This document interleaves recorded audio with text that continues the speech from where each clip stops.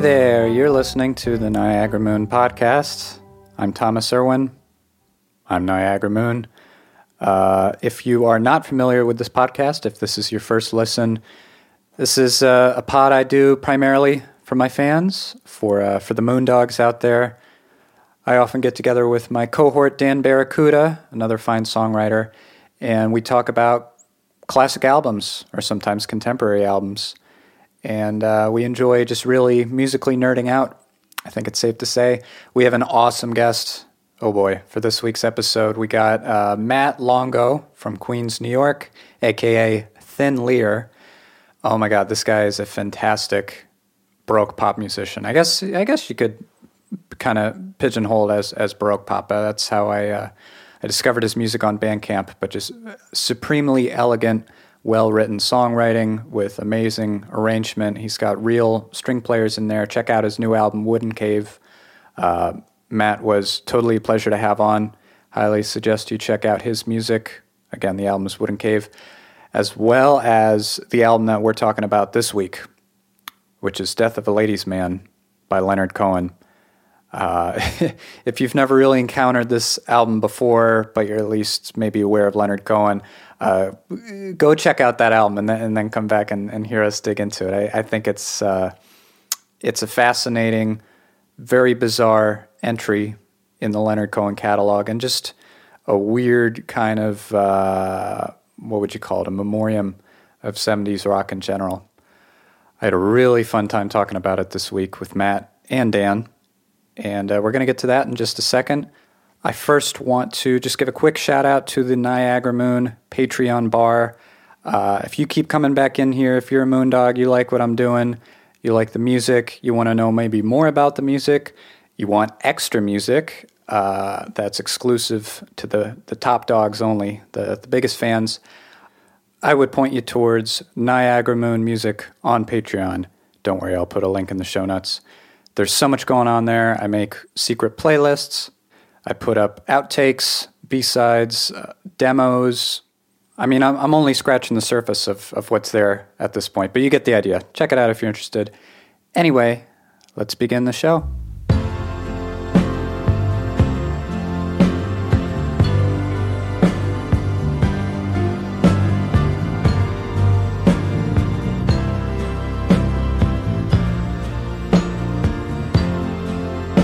I'm a fan of you guys. I was doing a deep dive and listening yesterday at work to a bunch of podcasts. It's just cracking me up. I heard anything like even sort of related to the Beatles, just because it's really easy for me to listen to that kind of stuff, because I'm so familiar with that lore that like I almost have to listen to stuff like this because it's just a different. Right. I can't listen to people talk about recording sessions more. Yeah. I know too much. But my favorite is still the All Things Must Pass episode. I thought that had a just certain really, amount of enthusiasm, I guess. It's just really funny. Yeah. Not dissimilar from this record. Yeah. In the fact that it is maybe a monstrosity. Yeah, I was thinking that too. In some respects. All Things Must Pass didn't have a bunch of gunplay, though. No. Well, not nearly enough, I don't think. There's this really funny... there's an article in this magazine called Tablet magazine online. It has this really long discussion of what happened in the recording sessions for this record, and it was just so much worse than even the lore that I had already heard. Wow. Because I thought the lore might be exaggerated. It doesn't seem like it. The story behind this album already is like, just from like a surface dive into Wikipedia or something, it's pretty insane. How much cocaine was involved was the first question I had. Digging a little bit more into this. Everybody's got guns. They're drinking all night. Even the writing of it was completely insane. Like before they even got to the session, like Cohen and his wife apparently went to, or I guess they weren't married, but the mother of his children, they went to Spector's like weird mansion, and they had dinner, and then at one point they wanted to leave, and Spector kind of flipped out and was like, "You can't leave. I'm still having a good time with you." Oh my God. Which is a great way to continue an evening, I think. And you're here against your will now. yeah, enjoy the dessert. So they stayed for too long, and then for some reason, maybe he was a glutton for punishment. Leonard Cohen came back again to his house by himself this time, and was like, "Let's just hang out again, just us." And it was so cold in the mansion that 32 Cohen degrees. said he had to wear his coat the whole time. And then they wrote a bunch of songs, and apparently Cohen said that was a really enjoyable experience, and probably the last enjoyable experience they had together. Oh yeah, there's so much to dig into here, but yeah, like, why was the air conditioning that strong in the house already raises like a novel's worth of questions to me. But Sure. I did find that kind of to be at the core of their dynamic, probably, like Cohen's comment about how when it was just him and Spector and they're writing together and it's kind of this more intimate setting, he sees, and they're working on music, he sees a guy that's, could be a good collaborator. And the more like session musicians you brought in the mix, the bigger the party, he just like would go on hinge. That he was a different guy when other people were around. And he said as soon as their session started, there were like a ton of hangers on. There were the entourage, the bodyguards with the bulging guns, and it's incredible. It's just crazy. Yeah. That's crazy. What did he do after this? What did he do? What did Phil do after this album? Do you guys know? Didn't he produce the Ramones a year later or something? Oh, that was a nightmare too. I watched the Ramones interview on that, but I think that was later because this is 77, right? And that Ramones album was like in like 83 or something. That was that 82. Late? Really? Wow. Yeah, I think. Phil Spector's work by this point, it was very sporadic. Like he worked with Dion for an album that is, I think, has some beautiful moments, but like totally tanked. And he was very touch and go, I think it's fair to say. Yeah. And the Ramones had the same response in the aftermath, which was their press tour for the record was basically just ripping Spector apart and saying how much they hated the record. Yeah. Oh, yeah. I kind of like that Ramones album a little bit too, though. Like "Baby, I Love You," I like that cover. "Baby, I Love You," yeah. Oh yeah, absolutely. I think it's similar to this record in that like people hated it initially, and now people like us go back and say, well, actually, it was great. It's a music nerd's delight, I think. Like if you start to get nerdy about 70s music, like I'm sure we all do. Yeah. And you like listen to it 30, 40 years after the fact. It's just fun, like you're just taken in the context of like, what is this odd yeah, and here? it's because it's so, we talk about rock nerds. It's because it's so absent from the usual conversations of like rock history. Yeah. That when you hear it for the first time, you really feel like, even though it's two massive artists, you feel like you're discovering it. Mm-hmm. Yeah. Like it's yours personally, like almost like they made it for you to judge. Like, what do you think about Leonard Cohen sounding like this? Oh, I kind of lost the end there. Did you get that? No, I didn't get it. All right. Where'd I cut off here? Say like the last two sentences. I don't remember what I say. It's like they made the record for you personally, this listener in the future, and you get to just judge for yourself. What do you think about Leonard Cohen sounding that way? Because like there's no media trends or what, like Leonard Cohen's name isn't in the papers as like a contemporary figure. You just get to go back and enjoy the music however you want to, you know? Mm-hmm.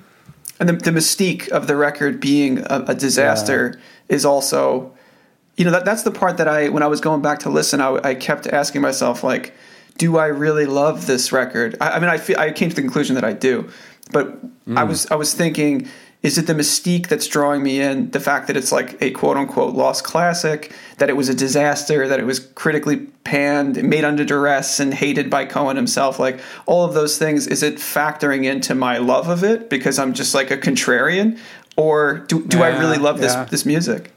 I feel so bad for him about the vocals. Like when I read that, the vocals weren't even like they were just like demo vocals.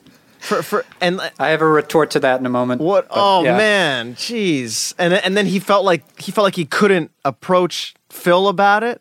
He was like kind of holding it hostage. Yeah. So Phil Spector stole the tapes at some point during the recording process and was just like, no. I mean, they're both control freaks, probably to varying degrees, but Phil Spector's like, no, I have control over the rest of what happens here.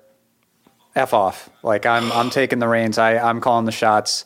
And then Cohen just had to back off and was intimidated, which is not a cool thing to do. Like Phil Spector, I would personally never want to work with the guy. He's a nightmare. But I think it helps this record in a kind of roundabout genius way. I think it was the right move in terms of the end result. I agree with you. It sounds beautiful. It does. It really does. I'll give you. There's a really clear example of it. Maybe it's not an actual choice, and it was just Spector being nuts, but it really works. Is the backing vocals, the female backing vocals on this record? I wrote are that down. So loud. They're like, I love it. They're competing. They're beautiful. They're competing melodies. But if you listen to like the earlier like perfect Cohen folk records before this, the female backing vocals, which he used a lot, were there to kind of just smooth out the edges of his voice, and they were very haunting and ethereal. It was a real backdrop. But here, it's a single voice, always a single woman's voice, and it's like, where are you now, my fingerprints? I love it though. It's a party. It is, and I think it speaks to. I don't know if Spector was trying to do this, but it speaks to the vibe of the record, which is a horrifying end of relationship record. It does make conceptual sense to have the partner's vocals like doing a competing melody and overshadowing him. Does he use a specific? Is the same woman like across his albums, or he uses different people and there's no one particular? I don't question. know. I know for the earlier records he used the same people, but for this one there were so many musicians that played on it. I don't know. Yeah. Okay, so this record is 77. When was Suzanne released? Oh, that was like 67. That was his first album. Okay. And Hallelujah is like 80 or Hallelujah something? is 80 something, like mid 80s. Okay. Yeah. Going back to Leonard's vocals, I'm going to call him Leonard here. Sure. You would never get a vocal performance like that on Memories if you didn't have somebody outside Cohen's brain just like come in and no, that's what we're doing. You got something here. Like I don't think he wouldn't have let it out himself, but like just the hilarious absurdity of Cohen with his persona and his voice, like just going, "Her naked body," like at the end. Okay, so I took notes when listening to this album. I took notes, and for Memories, I was like, he's singing a lot like Bob Dylan. Mm-hmm. He really singing in the style of Dylan. He just sounds like Dylan. That song in particular, he sounds like he's going for like a rock thing. He's just really going for it. Especially as the song is fading out and he starts singing that. I forget the name of the song, but he's singing like a doo-wop song. And he's putting that chorus at the end of the track, and he's just screaming. And it's actually really refreshing because you just never hear that on a Cohen record. Yep, it's nice to hear that upper register with him. Whoa, he's going. He got out of his own head. This whole. Doesn't it feel like, I mean, when the first track opens, so True Love Leaves No Traces, right? It starts with these really sleazy horns and flutes that are very loud. I love the flutes. In the mix. And I love them too. If you read any review of the record, they just talk about how crappy the horns and the flutes are. But like, I think it's beautiful, and it adds to this like 3 a.m. at an airport lounge vibe. Yeah, exactly. Yeah. The flute melody reminded me a lot of Vincent by Don McLean. You know Don McLean's Vincent? I know that song. Oh, yeah, I hear it now. Yeah. Right? Yeah. That song like really uses that melody. Interesting. Yeah, I thought I got it right away. I was like, that's Vincent. Because I've heard other songs use that, and I don't know. I really heard it. Wow. I'm not going to be able to hear that the same way again. Yeah, that's exactly the melody. Yeah. Speaking of drawing comparisons between melodies, I'd forgotten. I don't know, Matt, if you're a Father John Misty fan, but boy, Fingerprints sure gets close to a Father John Misty song. I think it's like called Teepees number 1 and 2 or something like that. So I had a conversation with Father John Misty about this, Josh Tillman. What? I met him. This was like 2014 or 2015, whenever Honey Bear? I Love You, Honey Bear 2015, came out. yeah. Wow. He was doing this promotional thing at like an Urban Outfitters in Brooklyn. And he had like a tent set up in the middle of the store. And you could just go in and talk to him. So me and my buddy went in and just started talking to him about this record. Because I had the feeling he liked it because he has that song "Only Son of a Ladies' Man," Yep. and then the opening line talks about, you know, when I heard the ladies' man was dead. You know, he's just referring to this record. Yeah. So we talked about how amazing this record is, and how "I Love You, Honey Bear" is kind of the antithesis of this record, because this record, "Death of a Ladies' Man," comes to the conclusion that love is just like this celestial dance, and then it's over, and it's almost like it never happened. Yeah. And then ought to go for nothing if you're going to go that far. Exactly. Wow. And then "I Love You, Honey Bear" is the opposite, like where he finds transcendence in the relationship, even as he's raging against that. So he definitely is a fan of this record, and that whole ironic lounge singer schmaltz thing, like the knowing wink of like, yeah, this is a sleazy arrangement, but I'm doing it this way. You can find a touch point for a lot of those modern artists that do that in this record. Yeah. Wow. Yeah, so now I can really see, how Honey Bear is super inspired, like even sonically too, just that Spectre room sound. I don't think is anything close mic'd in Spectre production. I don't think it is. He didn't know how to do it. He doesn't know how to do that. Wow. If we're just going to touch on the production for a second here, god dang, I love Hal Blaine and whatever Spectre does to make Hal Blaine sound like Hal Blaine, because the drums, especially on the title track at the end, like, I just love that sound. It's so a bedrock of a foundation for like all the other stuff that goes on in a song, and just like oddly kind of like stripped down in a way too. Just the thud of the snare is just very.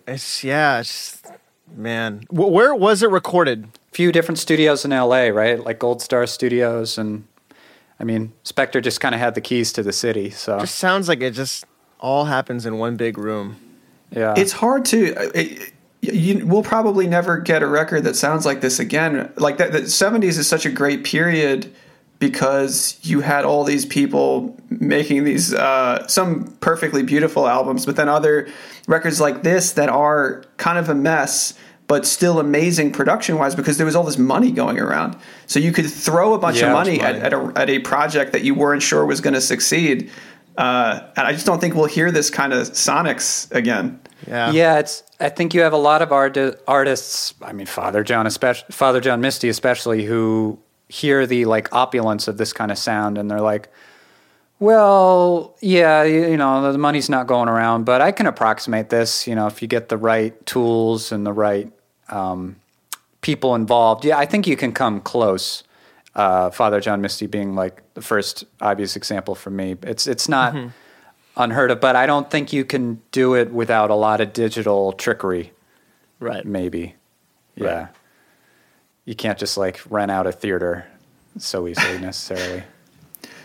The slapback on in Iodine. Like Iodine slapback, yeah. The slapback.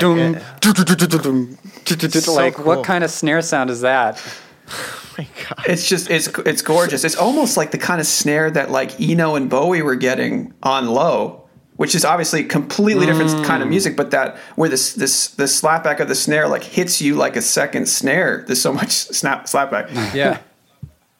Yeah, it's like how brazenly weird can we make a snare sound and it still fits?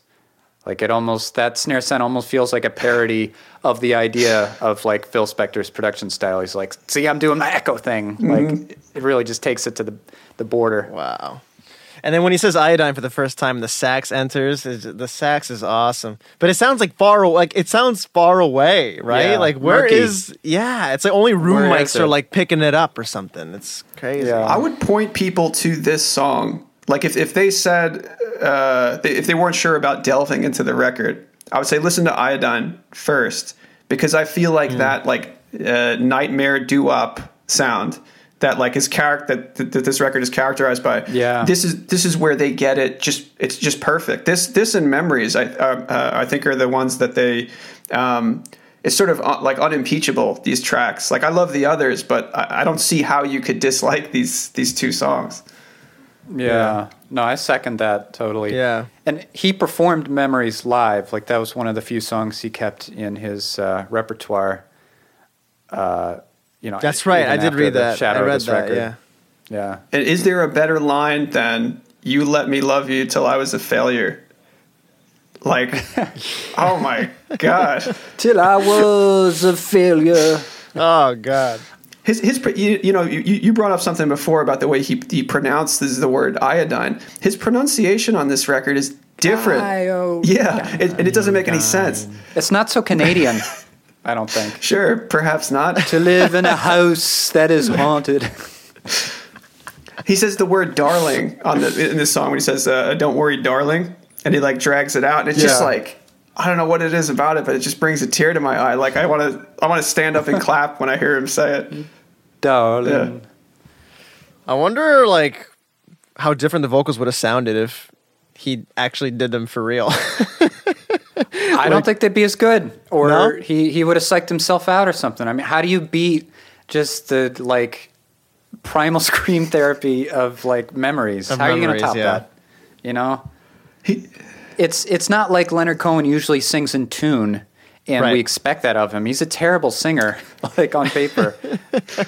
It's not about the singing. It's about the feeling and the message. feeling and the message, yeah. The ineffable with him. I mean, probably one of the reasons he was belting is because he was in a room with like 70 musicians, and he could barely hear Right, himself. yeah. So it's probably almost a function Yeah. of the session itself, and that's The environment. and why he was like afterwards, "Oh, that was crap. I'm gonna have to do all that again."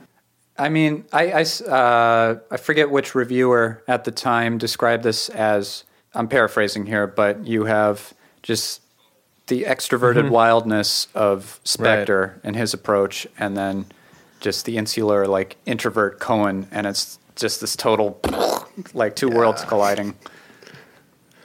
Like, Cohen should never really sound this wild or this open. Like, he usually never, like, permits that of himself. I wrote down a note for myself that's very similar to that. I said he always sounds very in control on his records. Like, like the magic is unspooling. Like on Suzanne, like there's just it's tight. It's a beautiful, but like he's in control of the magic. On this record, he is not in control. Like he sounds on the frantic. sidelines. Phil's in control. Yeah. Phil is Except in control. Phil is out of control. Phil's out of control. He's out of in control. Yeah. He's in and out of control. Wow. I mean, Suzanne's my favorite song by Leonard. I freaking love that song. Yeah, I was playing that for my wife the other night, and I play her. She's heard Cohen a lot, obviously in the house, but she had never heard that song for whatever reason. I hadn't played that for her, which is maybe criminal. But I put it on. She didn't know who it was, and she was just like, "What is this?" It wasn't "Who is this? What song is this?" It was "What is this?" It's just it sounds like pure magic. Sounds like the Garden of Eden. So how long have you been a Leonard Cohen fan, Matt? Did you grow up with him playing in the house a lot, or did you kind of discover him later in your musical journey? I found him later on. It was, through the typical folk journey. You find Dylan, and then you're like, all right, well, what else is going on at that time? And then, found him and Karen Dalton and a bunch of other people. But with him, I come back to him so often. He might be my favorite songwriter. Like it's hard to get away from him. And I think his music is just like, for a songwriter, it's just humbling. Yeah. Because there's just such care in the craft, and that even when I don't like a song of his, like I still respect it. Like you still respect the craft of it. It's just it's sort of uncanny. I mean, he's like top lyricist of our time. Top. Yeah. Mm-hmm. I have a thing with Leonard Cohen. Like I discovered him in my college years. I would definitely describe myself as a fan. I think I can rarely listen to his music outside of winter. Like, I think it's got to be really bad weather outside, and then I get in the Cohen mood. Wow. Or if you're just super depressed. What was his like personal life like? I don't know much about Leonard. He was older than anybody else doing this kind of thing back in the 60s and 70s. Like on this record, what is he, 43? Yeah, he's in his 40s. He's definitely, yeah. Wow. He didn't start, I think, making records until his early 30s, around that time. Yeah, he like was a 32, writer. 33. Yeah. A poet first, yeah. He was a poet first. I mean, he remained a Wow. poet too, but like music was like another side of his artistic endeavors that didn't like show up until like the mid 60s. Did he write books? He wrote books, yeah. Like novels? Yeah. And he, I think he also became a monk later in life. Yeah. Which is Wow. just interesting. He just is not, there's nothing about him that's like a typical rock dude from the 70s. Like even the excess, like you can hear on this record, the way that he looks at excess is like, it's not, there's nothing transcendent about it. No. It's all just like it hollows him out. And it's almost like this record is the sound of him bottoming out. And then he pivots musically and spiritually after this record. Yeah, like a total 180. Yeah, kind of like started and stopped here. As far as like production and like songwriting, like he makes a The big whole ethos, he goes back to really stripped down sound and kind of shuts the door again, so to speak. Like he resumes control after this, I'd say. And then he finds those synthesizers. Oh God. Now we take Berlin. This album didn't do well.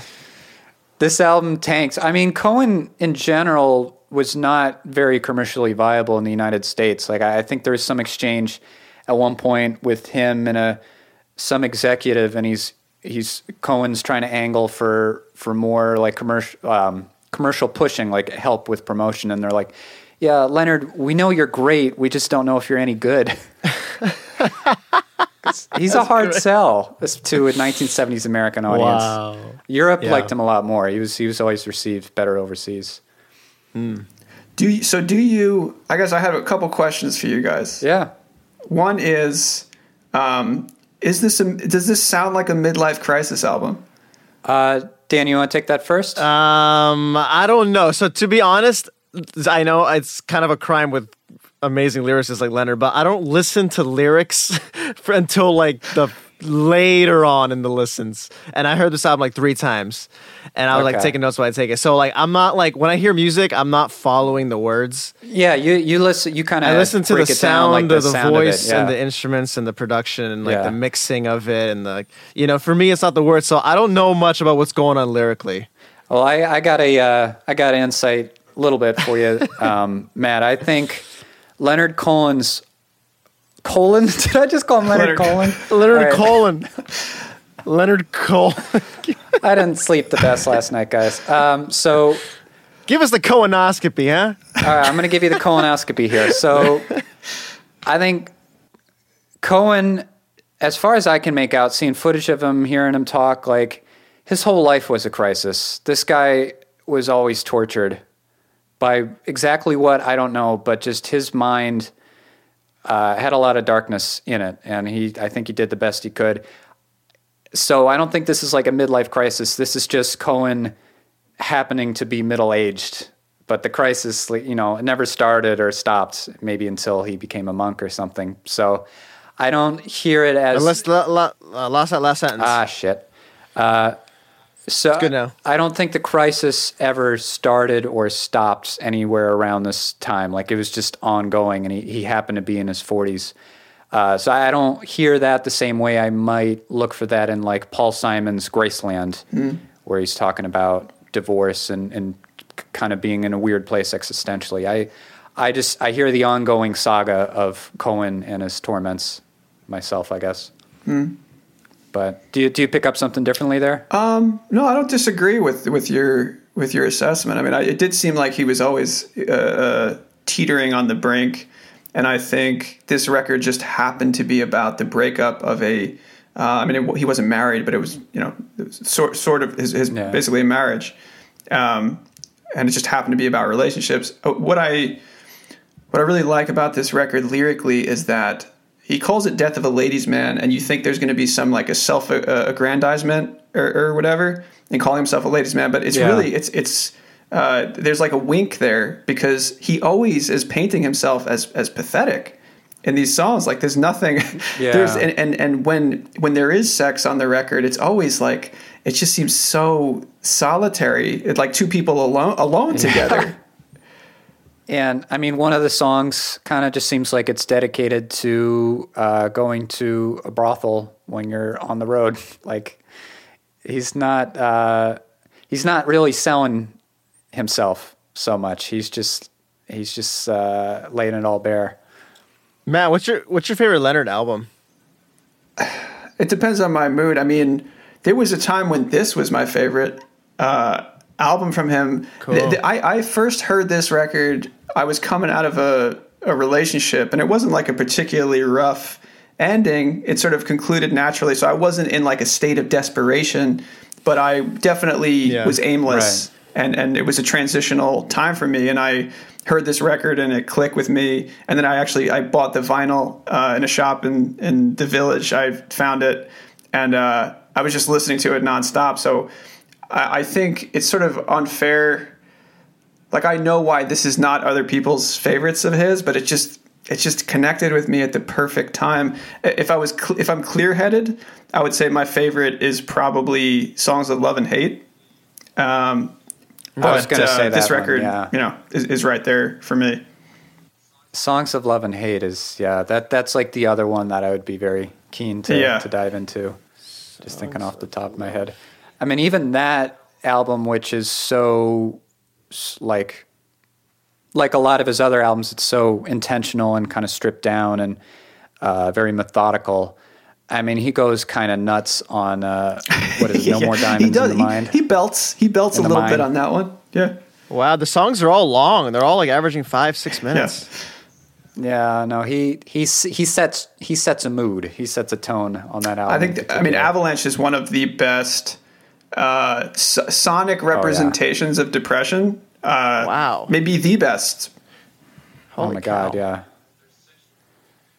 Yeah, that there's such a unique quality to that song. Just like, wow, I can't wait to check it out. Such a looming darkness on that one. Yeah, Dan, check out Songs of Love and Hate. I got it open Definitely here. Put that next on your list. Oh God, yeah. Yeah, because this album is like his least depressed sounding somehow, even though he might have been, for all we know, in like one of the darkest periods of his life. Yeah, and it's the doo-wop sensibility. I was reading, one reviewer was talking about how this is like the logical conclusion of where doo-wop was headed, because like you had Spector making the really fun doo-wop records that were, for teenagers, and it was like, my heart, innocent. Yeah, it's innocent. My heart is broken, but there's ultimately something fun about it. Like there's romance involved. There's hope that it's going to get better. This is not fun. Like this is those people middle-aged now realizing, okay, maybe this heartbreak is not this transient thing. Mm-hmm. Like maybe it's permanent in our lives.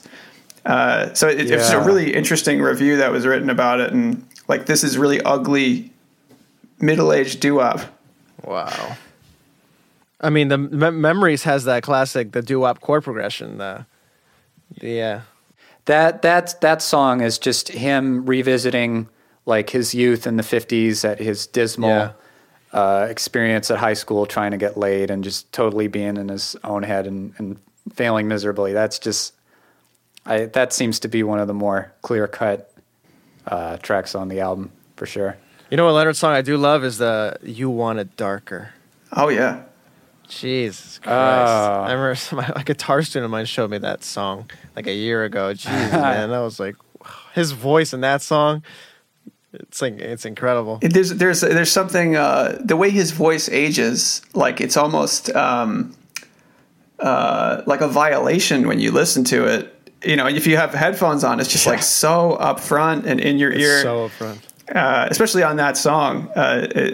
We sort of lucked out in that. I mean, it was horrible for him that he got robbed by I think it was his manager later in life, and was almost bankrupt to the point where he had to start recording and touring again. And And then it seemed like it was he got like rejuvenated creatively, because then he started cranking out records like every couple of years, and they're all pretty excellent. Cool. Oh, yeah, like in the 90s even and later into the 2000s, yeah. Stuff. So Don't Go Home With Your Heart On. It's like that. The music of that is very unlike Leonard. Don't Go Home With Your Heart On might be my least favorite song on the album, just because it feels just so much removed from what I'd expect or want really from a Cohen album. Like they're just all getting drunk. I wrote that. I just feel like I'm expecting like Paul Simon to start singing or something. No, he wouldn't be caught dead in that recording studio. He takes care of himself. This song is like, it's like disco. Yeah, disco. It's like disco, and then the verses are like a nightmare bar mitzvah music. Like it's just it's an odd combination. I did appreciate the bass playing in that song though, like descending octaves, like doom ding doom ding doom ding doom. Yeah, no, it keeps a good rhythm section at least.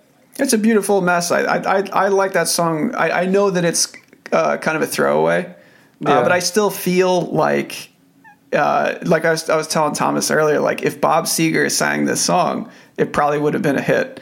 Like it was just, it's not a Leonard Cohen song. It's a it doesn't sound novelty like tune. him. Yeah. And God, you got Bob Dylan wailing out, "You can't melt it down in the rain." Like that part is just so. It's got color to it. Bob Dylan. So speaking of comparisons, I mean, I think I Left a Woman Waiting is the most interesting song on the record. I left a woman waiting. His cadence is so bizarre. His vocals are so loud on this track. Yeah, it's the most up front. Yeah. Yeah. And it sounds to me like a Serge Gainsbourg song. Oh, good call. Yeah. Like it's just like sort of real sultry, kind of sleazy. It's very flourishing. It blossoms in the arrangement. What happened to your beauty happened to me. Is there a harsher burn than that?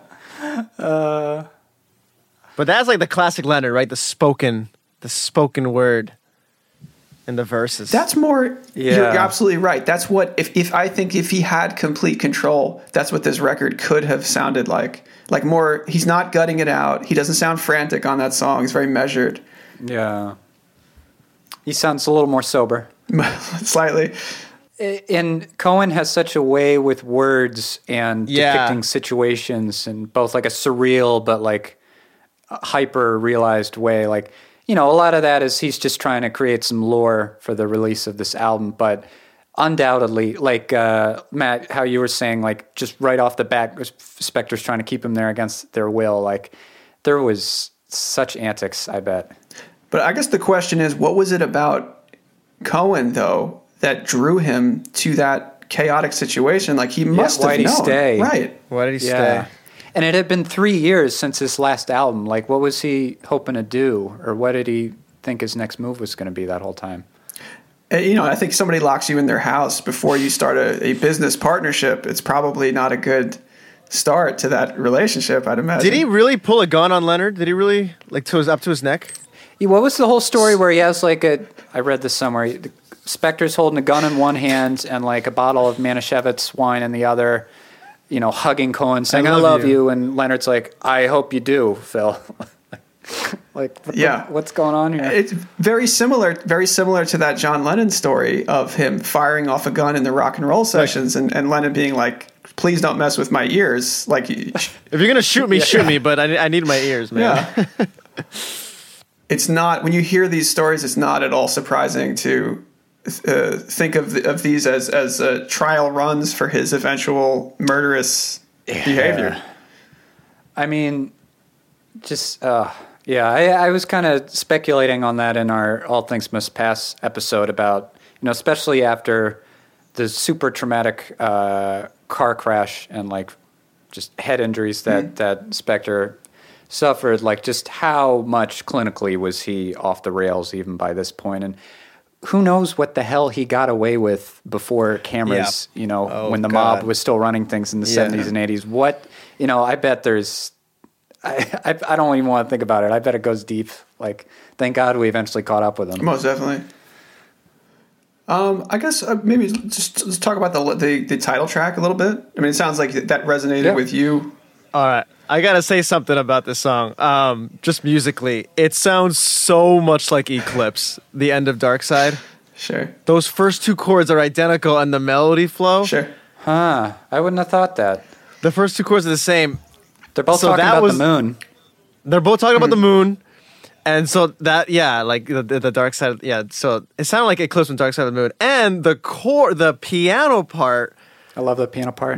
It's this, I don't know why my ears like this, but I'm literally hearing Maxwell must go free. I kept hearing that. Dun, dun, dun. Now I'm gonna think of that, dude. You're ruining it. I know, dude. I get this right away.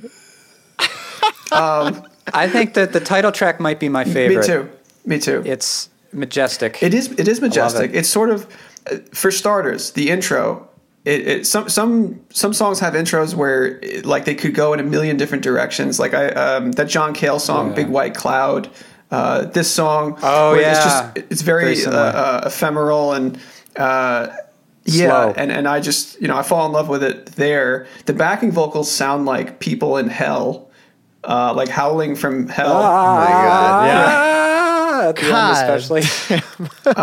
This song, it will hypnotize you if you let it. It's a challenging song because it's like 9.5 minutes. They fly by for me. I don't mind it at all personally. It's no chorus. It's so epic. It's so no chorus. Yeah, it's so epic, grandiose. And the last stanza of the record where it starts, the great affair is over. It goes through that whole thing of like, love was the celestial visit, and now I don't feel any different. We didn't change each other at all. There's no marks on us. Is just devastating. Wow. It's a heavy verse. And then the way it sort of comes back, like there's like two false endings almost. Yeah. It's like, oh, is he going to sing more? Oh, yeah, he's going to do it one more time. Take it over the top with the like weird string sense in the background. Yeah, it's a perfect conclusion to a really weird record. And definitely, none of these lyrics, you shouldn't be putting any of them on like an eHarmony account because I don't think you would do well. Does Leonard play any instruments? Does he play piano? Does he do any of the arranging at all, or is that all Phil? Like he's deciding what everything's on this record? It doesn't sound like he did any. I think on his earlier records, he was heavily involved in the mixing process, and I think was really like, really pushed his producers to get a certain kind of sound. It sounds like he was. Yeah. I think of Leonard Cohen typically as, oh yeah, my voice, the acoustic guitar. If you're lucky, my Jew's harp. That's all we're doing. Like, go. And then it's so like you're in a room with him. I mean, he literally called his second album "Songs from a Room." Like he wanted it as like devoid of pomp and circumstance as possible at that time. Yeah, I mean, you guys are we're all musicians. He said his son said at one point that they tried to lower his vocal on a song by like a dB, and he walked out. And he came back in. He was like, "Hey, can you raise that at dB?" Wow. So like that's pretty sharp ears. He knew what he wanted for a bunch of his albums, at least. He wanted darker. Yeah. Oh God. Wow. Oh, I can't wait to check out this. Songs of Love and Hate. I'm gonna check that one out. Yeah, you should. He looks like a young guy in that cover. Oh, but the cover. We gotta talk about the cover of Death of a Ladies Man.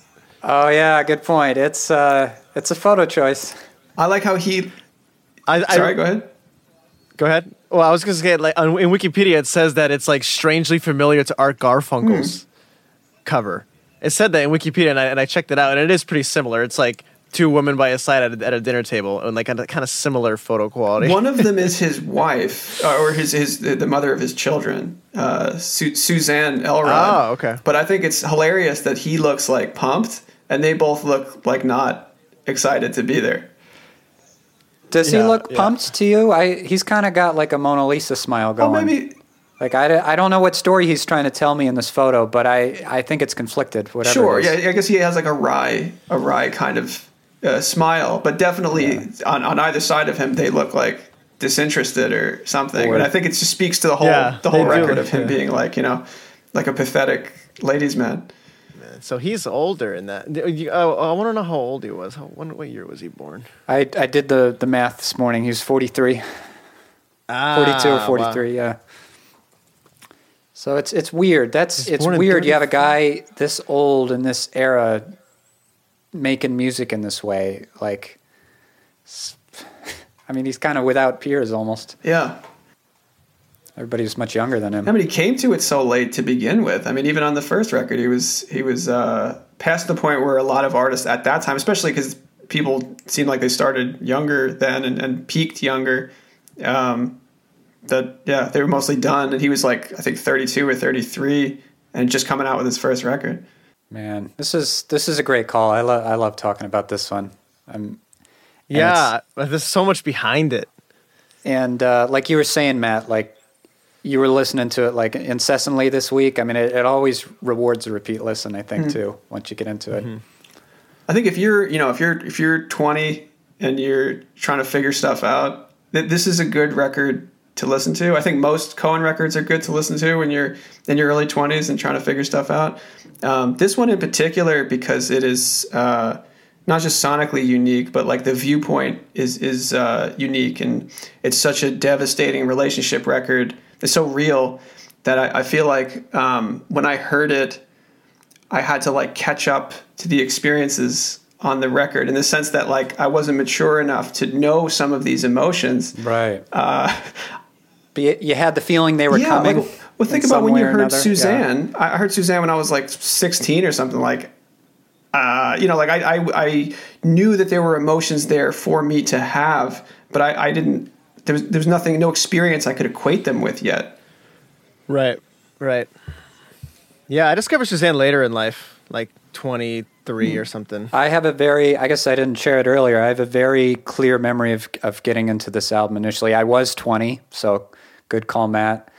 There was I was living in Japan at the time. I was studying abroad in Kyoto. I lived there for a couple of years, but like one particular winter, I was like working at like a music venue dive bar too, so I was staying up late a lot.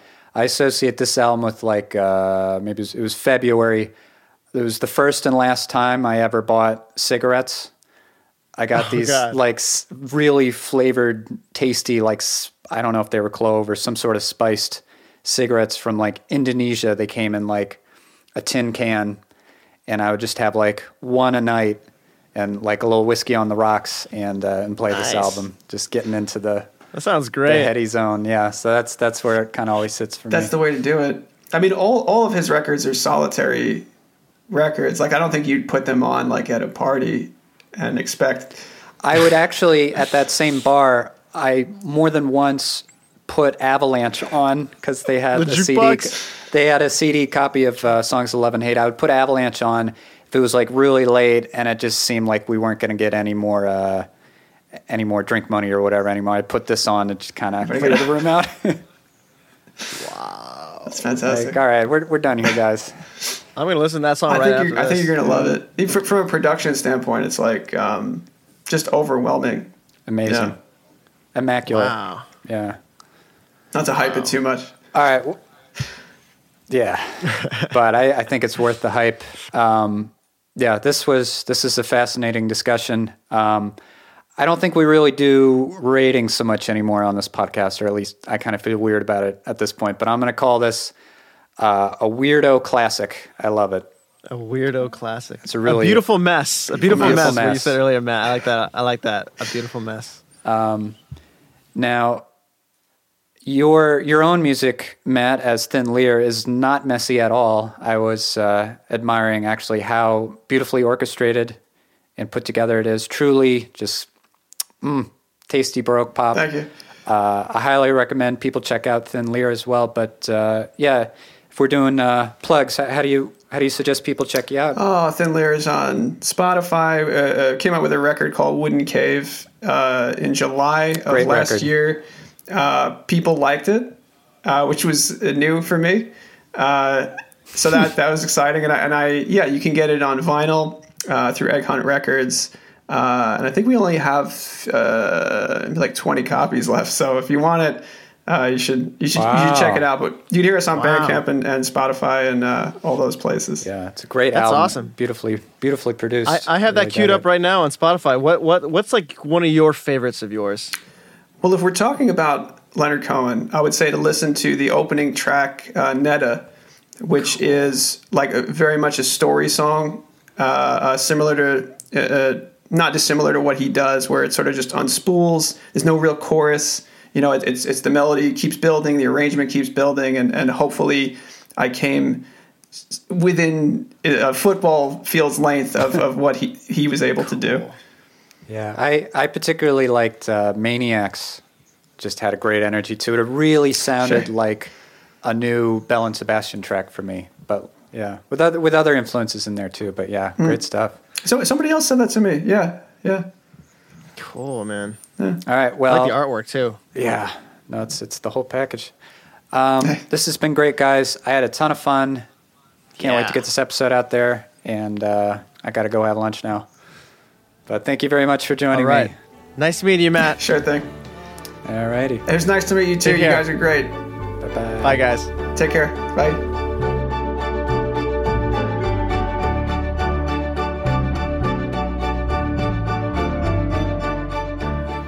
So there you have it. I can't say it enough. Check out Thin Lear. Check out Wooden Cave. If you like the kind of music I do as Niagara Moon, you're going to love what Matt's got going on. I'm a fan, and I'm a big fan of Death of a Ladies' Man. Ooh, I could have talked about it for another couple hours, really. That's going to do it for this week. And if you really like the podcast, you want to tell the world about it, it really helps us, gives us a boost if you write a review or leave a rating on iTunes or whichever other platform you like. If there's a place to do it, you know. I hope that's helpful. I don't want to confuse you too much. Anyway, thank you, thank you so much for listening to the whole episode. Come back next week and hear us talk about Fleet Foxes' Helplessness Blues. Bye-bye.